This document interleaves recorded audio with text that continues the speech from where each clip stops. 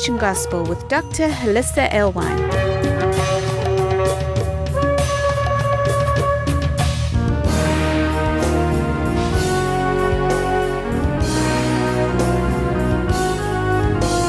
Join us around our Shabbat dining table as we explore the Torah portion. All right, so we're still in the Footsteps of Messiah series, and we've just come off of a few lessons on principalities and powers in high places, because so often, well, I would say almost 100% of the time, if I've ever heard anyone teach on those, it's been from a certain tradition, but not necessarily established by Scripture. They're just kind of cobbling things together because, you know, it's a world we can't see. It's a realm we can't see. But I think we gave a little better structure to that. And so now that we understand how these powers and principalities in high places work, we understand the role of the 12 tribes of Israel relative to those principalities and powers. And even in some cases, you know, the question was, if the two cherubim who were guarding the Garden of Eden weren't needed until Adam and Eve were sent out because they could no longer guard and work, it's only at that point that the two cherubim are put into place. So if these tribes go back to their inheritance, if they take their proper place, if they begin to do their jobs, if they begin to guard and to serve in the garden, are those two cherubim needed anymore? And that's the expectation, again, as the principalities and powers are shaken. It's kind of a sign that Israel is starting to come back together. And it's possible that there's going to be some reassigning that's going on. So you have to topple certain things down in order to reinstate other things.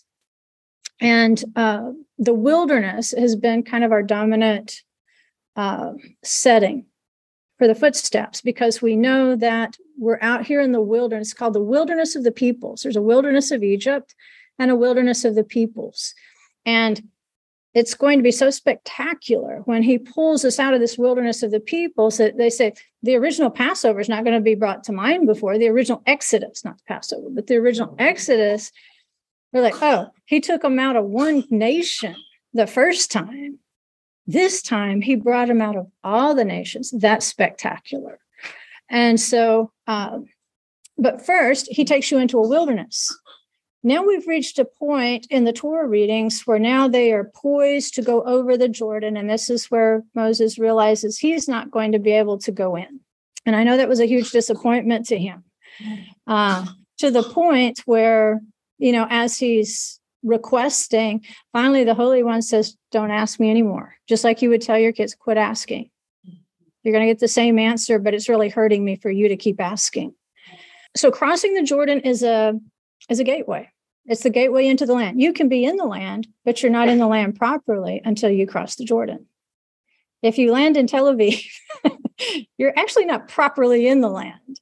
He's eventually going to bring us a different way. No matter how many other ways we got in there, he's eventually going to bring us over that Jordan for a particular reason. And there's all sorts of signs that are left along the way to remind us of that. So as we come up out of the wilderness, we're going to cross over the Jordan, and then we're going to once again be reassigned our inheritance. The original plan was not changed. He just changed us.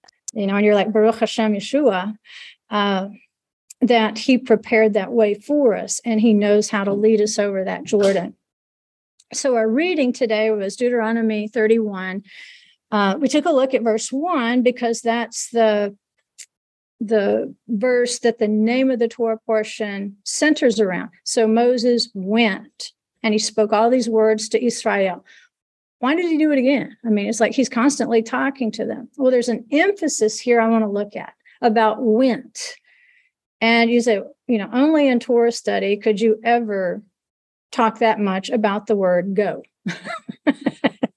But Hebrew words mean things. And once we start parsing them and pulling them apart and looking them in different contexts, we see, oh, wow, there's a huge mountain of significance there. It never changes the meaning. It never changes the simple meaning. but it can add so much more significance. It's like taking that coloring book and taking the crayons to it so that it's much more vivid.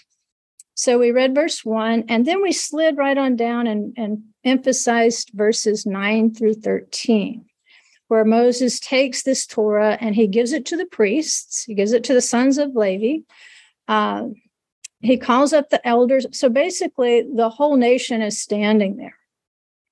And he says, I want you to read this each Shemitah, each year of release, at the time of the Feast of Tabernacles, at the time of Sukkot. It's going to be important, especially to hear these words then, because I'm preparing you at this point to hear and to learn to fear the Lord your God as long as you live on the land which you're about to cross the Jordan to possess. So let's back up a couple verses from where we're going to start. Song of Songs 3:6. Here's the question. Who is this coming up from the wilderness, like columns of smoke, perfumed with myrrh and frankincense, with all the scented powders of the merchant? So we've had lesson after lesson after lesson on that particular verse. And everything we looked at said, yeah, these are the tribes of Israel coming up out of the wilderness, and they're about to cross over the Jordan, but they've been transformed. Something happened to them in the wilderness, something good. Because now everything you see in them has to do with the service of the tabernacle, which is pretty cool. And if we look at the tabernacle, sometimes also being called a sukkah. So the transformation that has taken place within us has all the earmarks of Sukkot. That this transformation, we are now poised, like Moses is saying to the Israelites, we're about to cross over Jordan. But that's the question. Who is this? Right? Here's the answer. And Song of Songs 3, 7, and 8. It says, behold, it is the traveling couch of Solomon, King Shlomo, 60 warriors around it, of the warriors of Israel. All of them are wielders of the sword, expert in war. Each man has his sword at his side, guarding against the terrors of the night. Now, we looked at the symbolism of the night, how it symbolizes times of exile. Well, these 60 mighty warriors have been guarding this traveling couch, whatever it is. And we already know what it is, don't we? This is the 12 tribes too. And it belongs to King Shlomo, which means the king to whom peace belongs. So there's our messianic picture right there. Well, the king to whom peace belongs is going to be in the midst of the 12 tribes as they come up from the wilderness. But it points out a perimeter. These 60 warriors are around it. Savav, which is the same description of the rivers of Eden, how they surrounded the river. They were like a protection. Yeshua at Sukkot stood up and talked about them being rivers of living water, being the Spirit, symbols of the Holy Spirit. So these 60 mighty warriors that encircle not just the divine presence of Adonai, but they're also encircling the 12 tribes of Israel. There is a special spirit upon them to where they are able to guard and to serve what is inside of that circle as it's traveling up to cross over the Jordan. And they're experts with the sword. Now we know what the sword symbolizes. The sword symbolizes the word.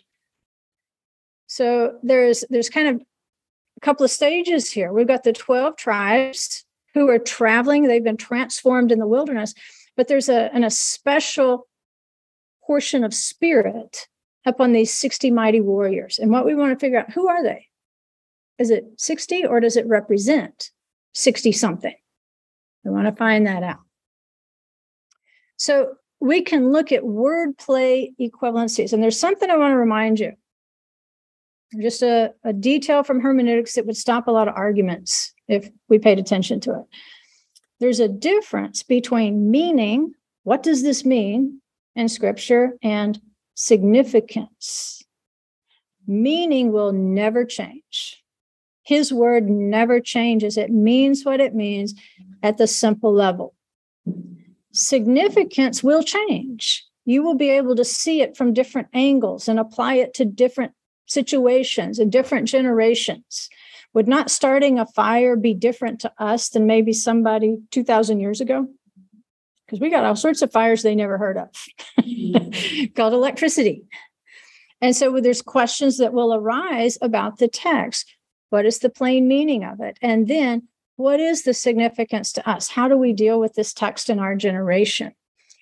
And so often it's, as we're finding the beauty of the word, it's because we're finding additional significance. We're not changing what it meant. It always means what it means. But like I say, the colors for the coloring book, I think, grow out of the significance. But where it concerns doctrine, often what we find ourselves arguing is significance when we have no business doing that. What if you just find another significance to a verse? Does that change its meaning? It shouldn't. It shouldn't. And often we get so competitive. If somebody shows you a significance to a verse and it's different from what you see, you think they're arguing with you, that they're trying to displace your idea of what the significance is. And that's, you don't really do that. If you work it properly, they're simply showing you another way of looking at that scripture. Now, if they start arguing with you about meaning, about the simple meaning of theirs, now you got an issue. And which, they're doing that all the time. So this is what we want to do. We want to look at some of the wordplay. A Song of Songs is full of wordplay, so you can see additional significance. So one of the words we're going to look at here is going to have a significance in a plain sense. It says the traveling couch of King Solomon. Well, this traveling couch, it's in its plain sense, it's mitah in Hebrew. Mitah. If you're on your bed, on your mitah. There's just a small anomaly, though, in the way that it's spelled in the Hebrew text, which allows the rabbis to go run in there and say, hey, there must be way more significance to this since the spelling of it has changed slightly. It's trying to tell us more than what is just the plain meaning. It wants us to see more significance. And so in terms of just a traveling bed, you can kind of think of, there's another word for it, but a litter. Remember, if you watch those Egyptian movies where they're carrying Cleopatra around, that's one way of looking at it. Probably the most common way of looking at it. But where that uses the Hebrew word mitato, which means in its plainest sense, his bed, his traveling bed.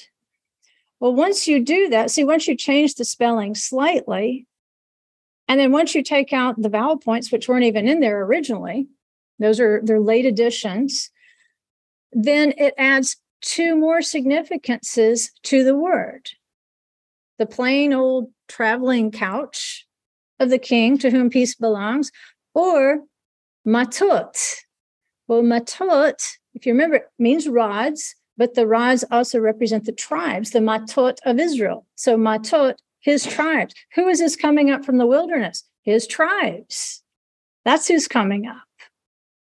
What else can it mean? Well, it can also mean not just rods, like Aaron's rod that budded, or the rods of the leaders of the 12 tribes. Another word that will be used in scripture when it's translated out is arrows. Arrows. So his tribes are coming up from the wilderness.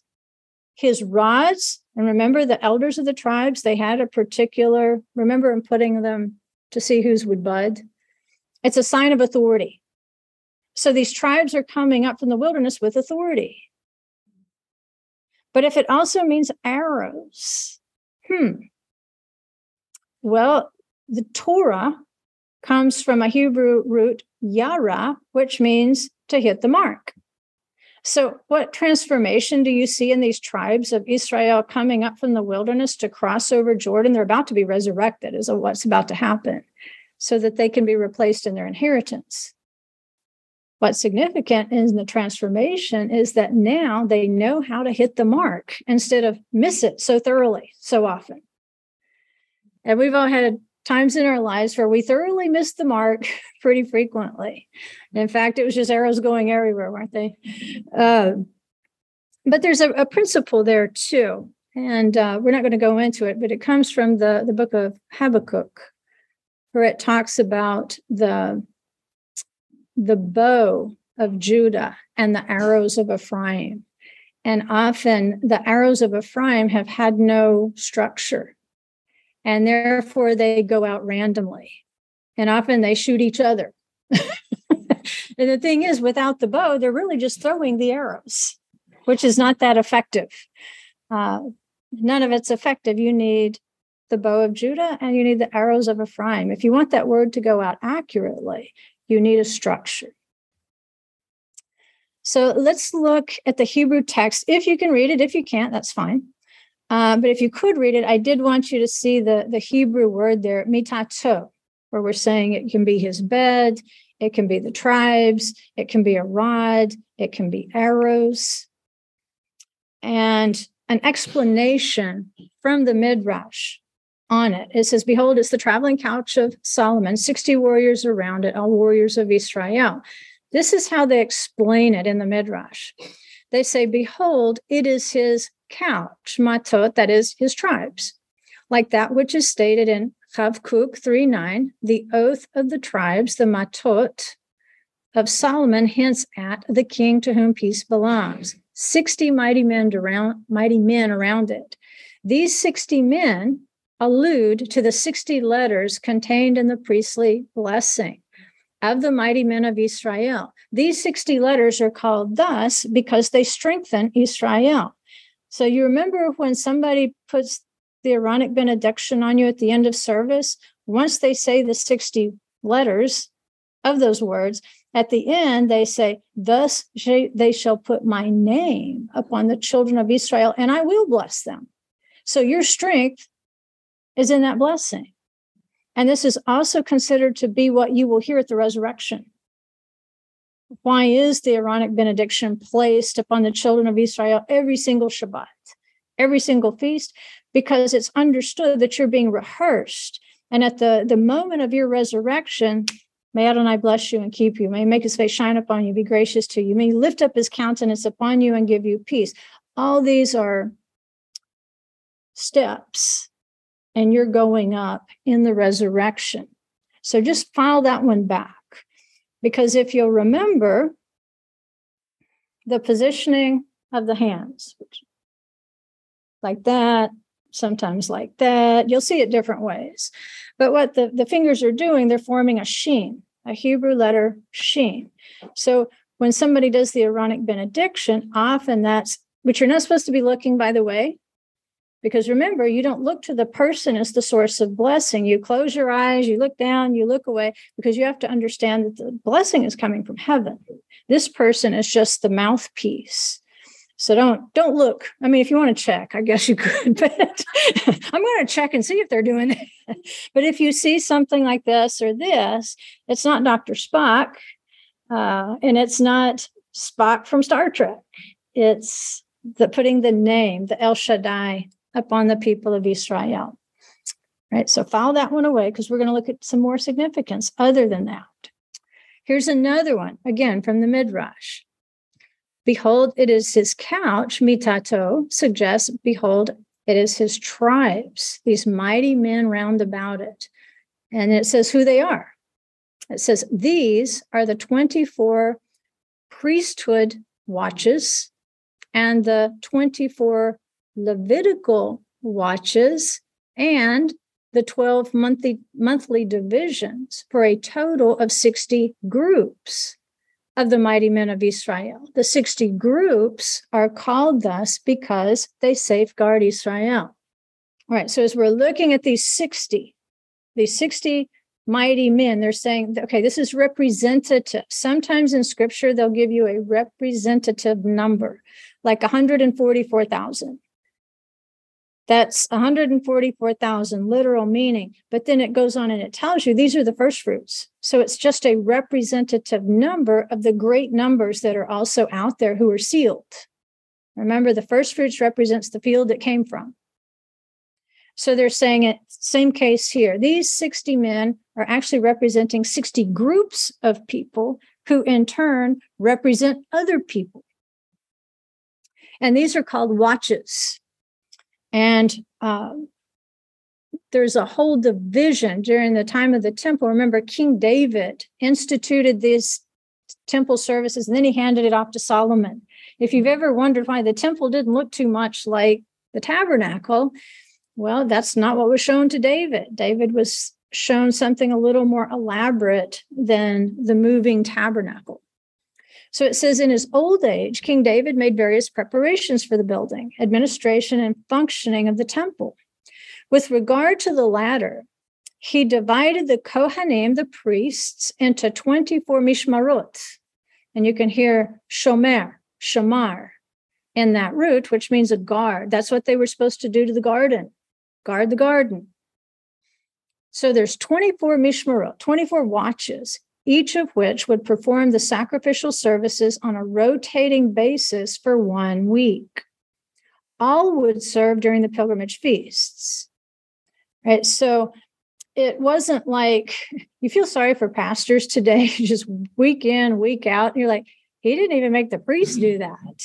They came up a couple times a year, and then everybody came during the feast days. And it's now a lot of times pastors are just trying to sustain their ministries day after day, 24 hours a day. And he's like, that really wasn't the plan at the beginning. At any rate, you've got 24 watches of priests and then corresponding 24 watches of Levites. And then each of the 12 tribes was supposed to send a certain number each month, and their primary duty was to serve the king in support of the temple service. So they also had their watches or divisions. Right? And I also want you to recall too, because we're still going back to the Garden of Eden, shomer, from mishmarot, these watches, guard. This is an equivalent expression to sovev, which is the night watchman. Remember when the beloved gets off her bed at night, she goes around and she's seeking him because she couldn't find him on her bed. We're like, get off the bed, you'll find him. So she gets off her bed, she runs around the city, she runs into the Sovevim, it says, and it says no sooner did she meet them than all of a sudden she runs into her beloved. So first of all, she had to get off her sickbed. She had to go look for him, and then she had to meet somebody who would know his time. And the Sovavim, remember, it goes back to the circling rivers of Eden. They know the appointed times, especially in the night, because they're night watchmen. So the night represents exile. Anytime Israel is outside of her land, outside of a proper functioning of the entire nation, built around worshiping the Holy One, you're in a night. We're still in a night because not all Israel has been gathered. The temple has not been revealed. All sorts of things have not happened. We're more in a twilight. We're somewhere between the total darkness and the sunrise, because now the bow of Judah is going back to the land. Now we got to pick up some scattered arrows, but that tells you the footsteps of Messiah are near. They're coming, because you can begin to see those changes that need to take place. So through the night, you need night watchmen. You need people who know the appointed times. Passover, Shavuot, Sukkot. Because you can know those appointed times. He anticipated nights of exile. And so on the 4th day of creation, he put the sun, the moon, and the stars in place. It says for the sake of the Moedim. So you would know the appointed times. You don't have to be ignorant in the night. You can know exactly what time it is. You can be one of the Sovavim. You can be one of those people that when people run into you and they say, what time is it? You're like, almost Sukkot. You're like, no, what time is it? And you're like, almost Sukkot. It's actually closer to Yom Kippur. If you're a night watchman, those are the times you're expected to know. And the key thing about a night watchman is that they depend upon hearing. You can't look in the night and know exactly what time it is. You can't rely on your eyeballs. You rely on your hearing. Shema Yisrael, Hear, O Israel, the Lord your God, the Lord is one. So your obedience begins with hearing, not seeing. If you will hear it, then you will see it. That's the way it works. So King David, it says, divided the Levites into 24 watches. They too would serve the same 1 week in the temple on a rotating basis. And typically they functioned as gatekeepers. They were singers. There were times in history where there were almost female singers as well. If you were a Levitical female, you could participate in the praise and worship of the temple.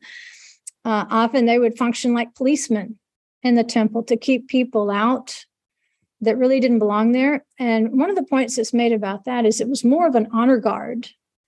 It's like you can go to certain places. I think we were in England one time, and we were watching those guys with the red coats and the big furry hats and stuff. And it's more of what they were doing was more of an honor guard because there wasn't even a magazine in the rifle.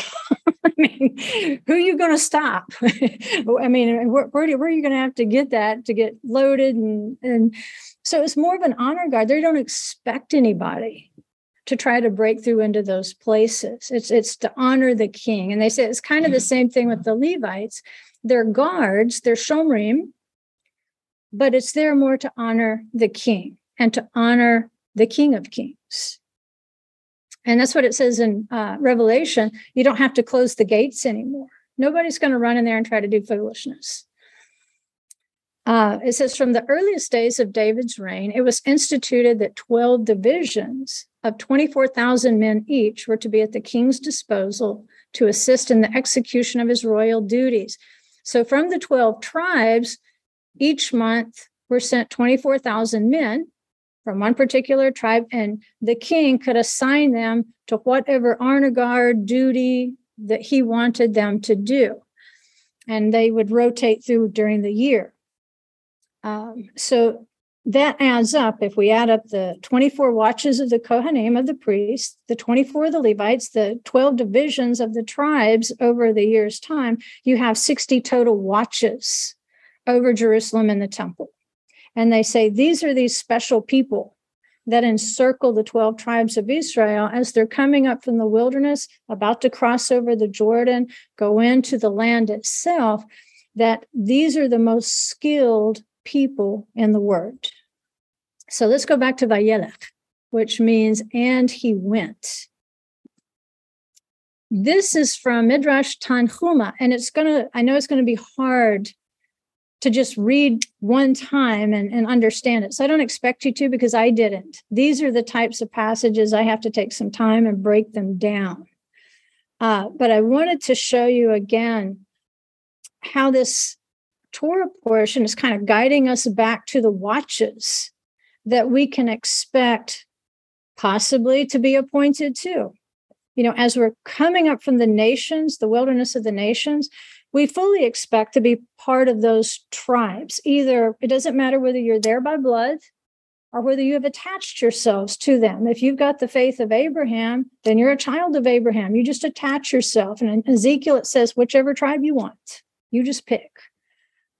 You still have a portion. And so as they're coming up, then we've got that main body of Israel, but then we've got these 60 mighty divisions of those skilled in the word. So we're going to read through it, but like I say, don't be intimidated. It's one of those things you might have to look at it later and think through it. It says, Moshe went and spoke these words to all of Israel. The expression went, which Vayelech, the expression went is nothing but an indication of rebuke, as it is stated in Psalm 46:9. Go and see the wonders of God. In other words, if you won't believe, go see. At the end of Ecclesiastes, which book do we read at Sukkot? Ecclesiastes. It is written in 12:11, the sayings of the wise are like goads. You poke an ox to get it on the path or to get it to plow a row. The sayings of the wise are like goads. Just like this goad directs the cow to its furrows, so too do the words of Torah direct the heart of those that learn it to a good path. And it is like nails that are planted.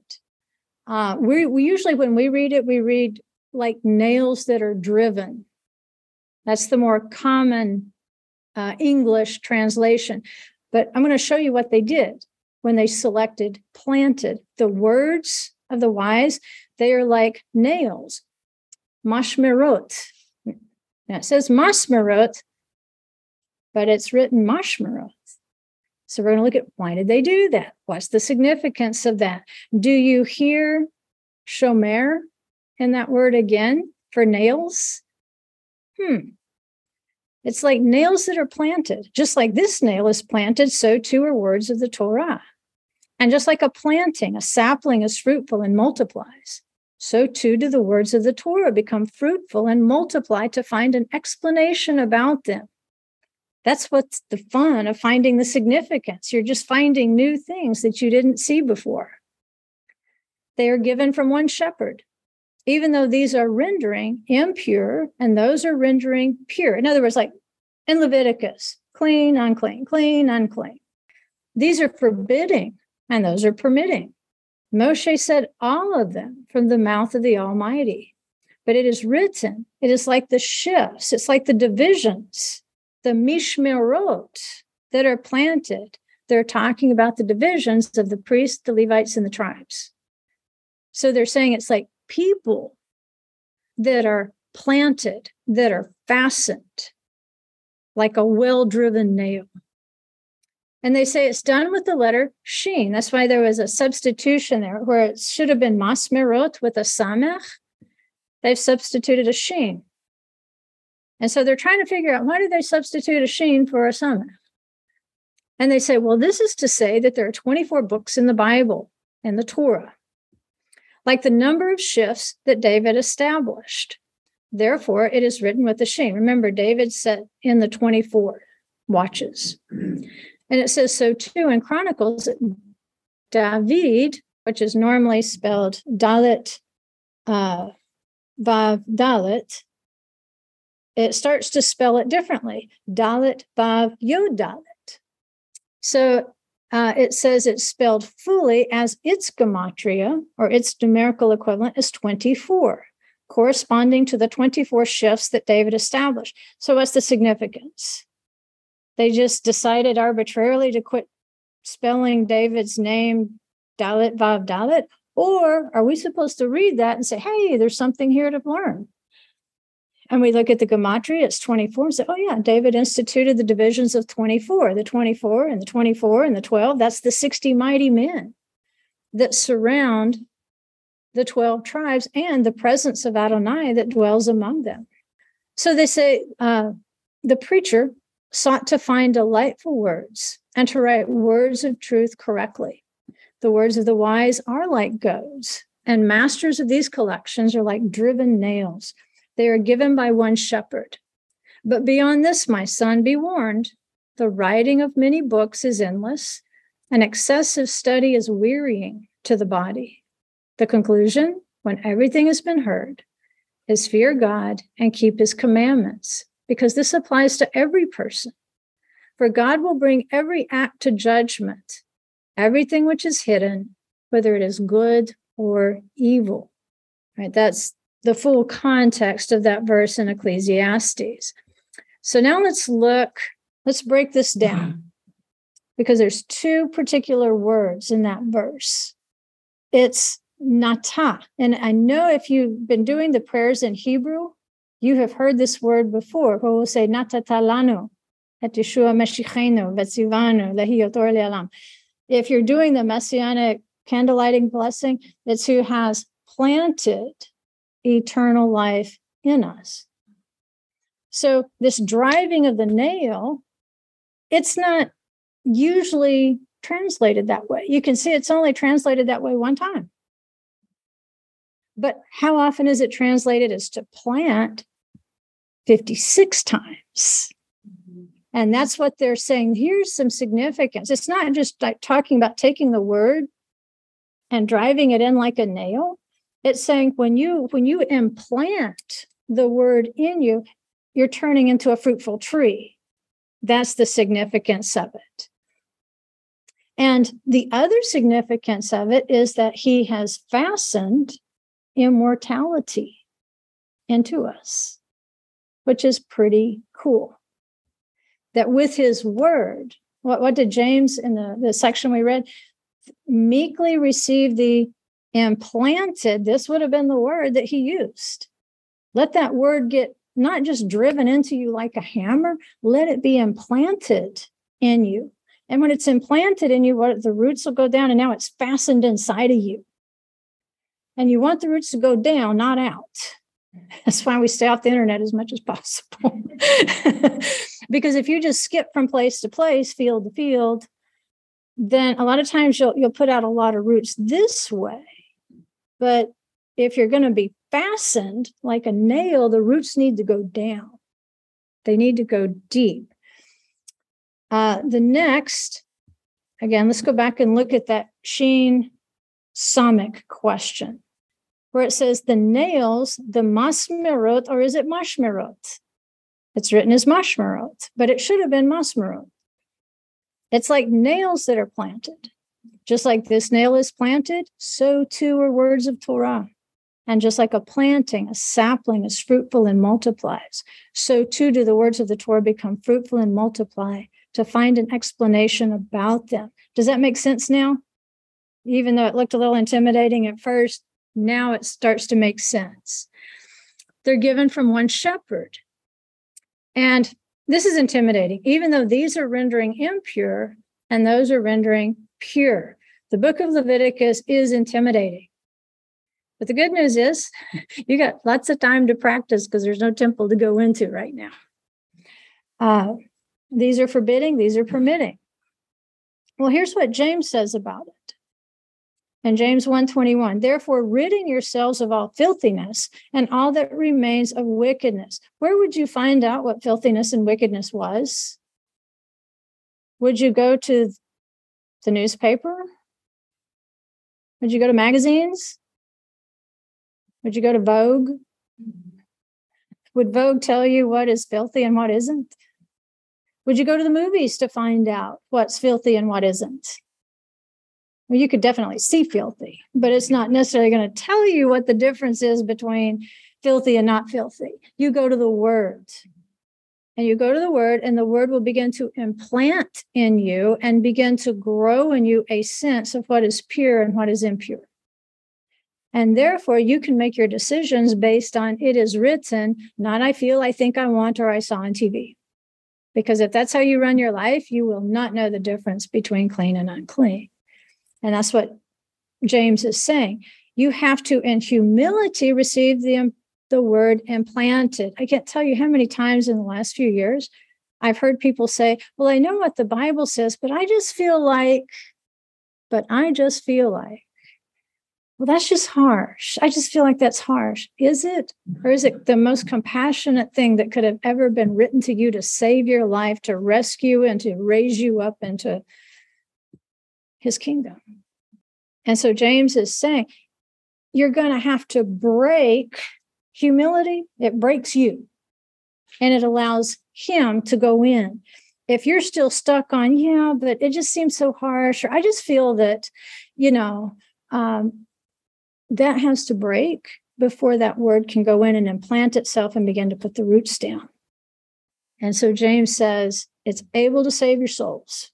What is your soul? Appetite, emotion, desire, and intellect. What you think, you feel, you want, you need. Well, it has nothing to do with it is written. In fact, it's usually leading you in the opposite direction of it is written. Your soul must become disciplined to your spirit, which functions on it is written, not I think, I feel, I want, I need. Yeshua came to save your soul, not your spirit. Our souls need saving. And so, Baruch Hashem, Yeshua came. I'm going to save your soul. Now you need to walk in your salvation, because if you are saved, then you should no longer be walking according to I think, I feel, I want, I need. That should not be dominating your life. The Ruach, the Holy Spirit, should be dominating your soul, saying, it is written, therefore I want. It is written, therefore I think. It is written, therefore I need. We're going to find out just what we need on Yom Kippur, aren't we?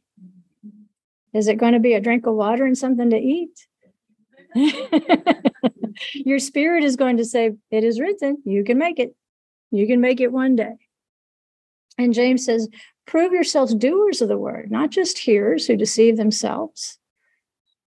And that's what the soul will do. It will deceive you and it will masquerade as your spirit. And it will make you think that what you think is the truth. A thought will run through your head and you'll run around for 6 months saying the Lord said. Lord didn't say that. You just thought it.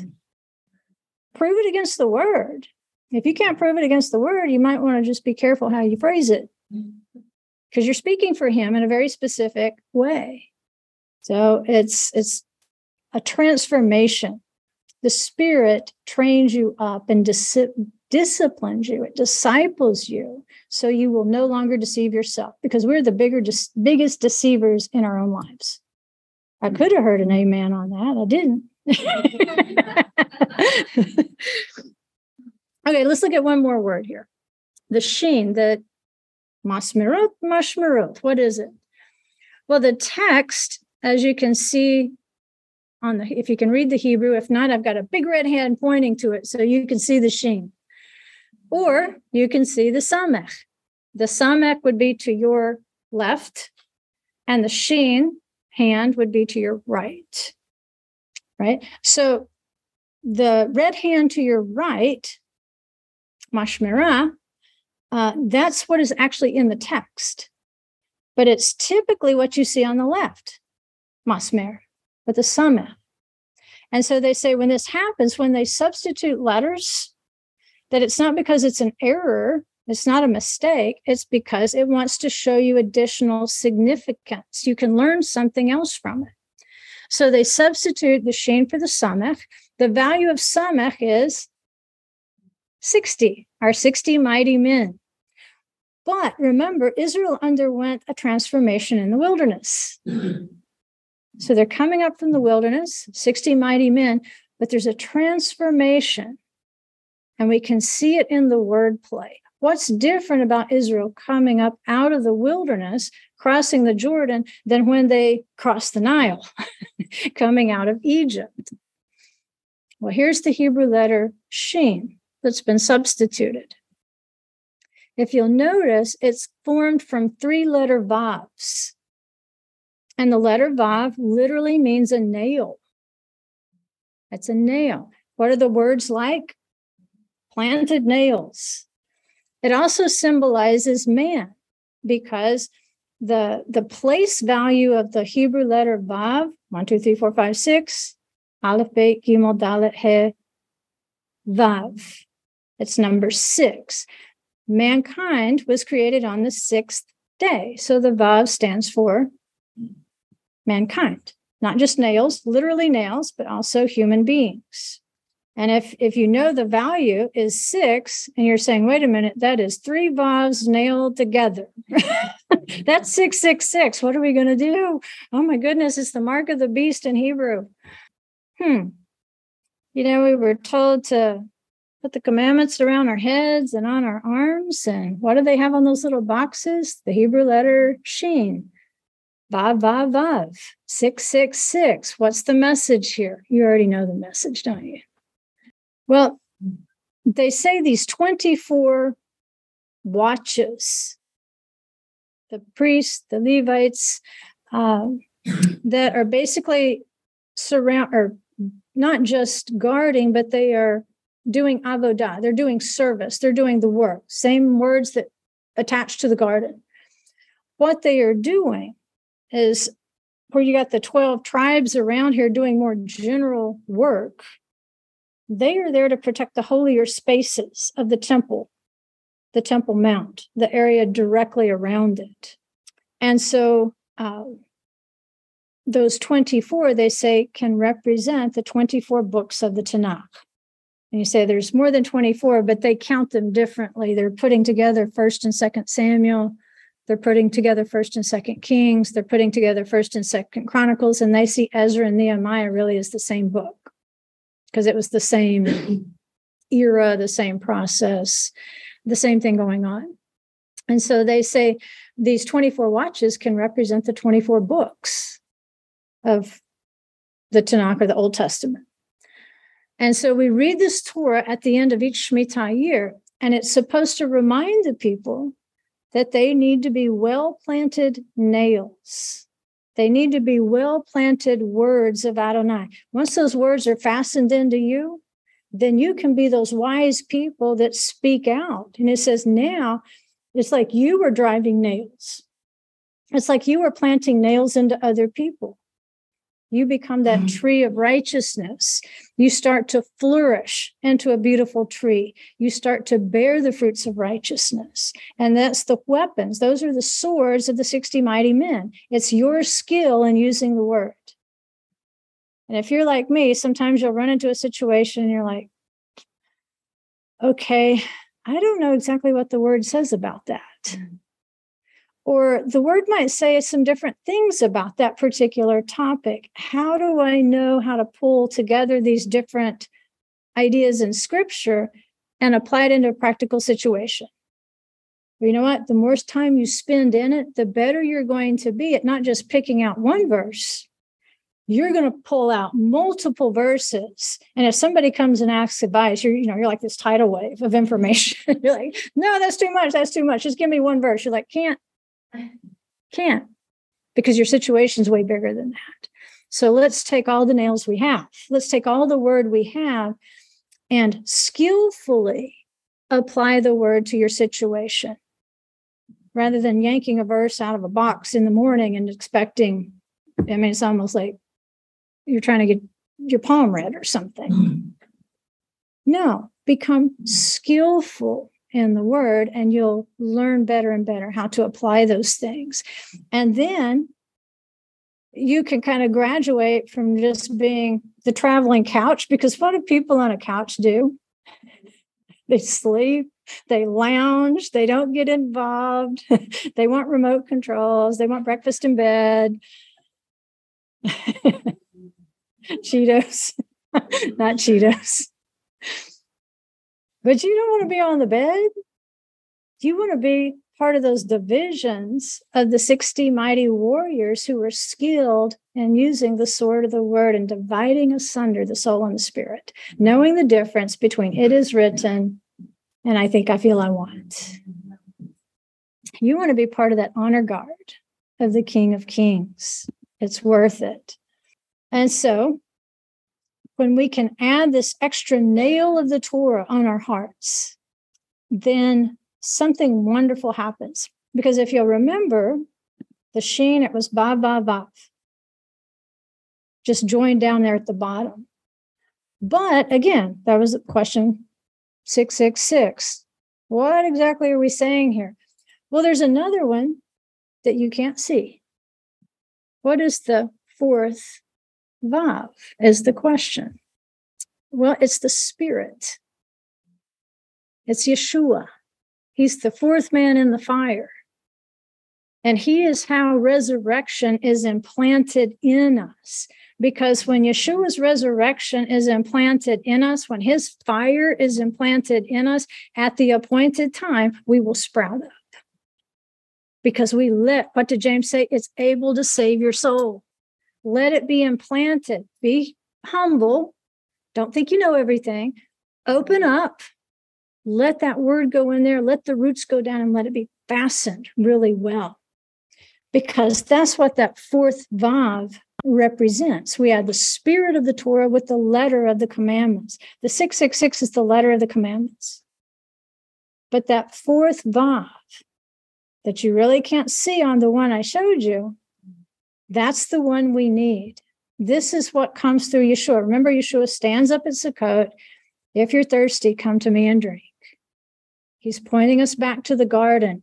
That Savav, they were like the night watchmen, going round and round, drinking from the Spirit. And he says, I'm going to put that Spirit in you. You're going to know what time it is. Even in the night of the exile, you will know what time it is. But you let that word be planted into you, and you're going to sprout up at the appointed time. And all of a sudden, there's going to be a fourth Vav on your head. Yeshua will be your head. He will fill you with his Holy Spirit, and therefore it'll be so much easier to meekly receive the implanted word that we strive against. So does that kind of help in terms of why did Moses need to go?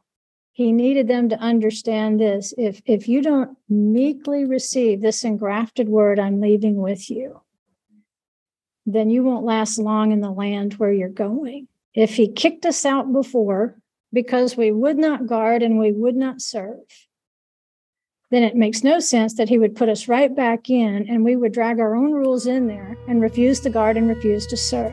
But through the transformation of the Holy Spirit, through the humility of the Spirit, we can meekly receive that word. He can restore us to our inheritance, and we'll function. We'll function. And hopefully we'll be one of the 60 mighty ones and not the ones on the bed.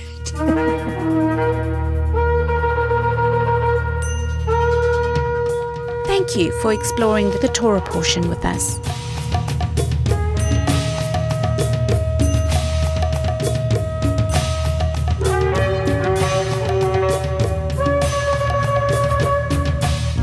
For more information on this ministry, go to thecreationgospel.com. You can find links there for our newsletter, books, workbooks, Facebook, and our YouTube channel.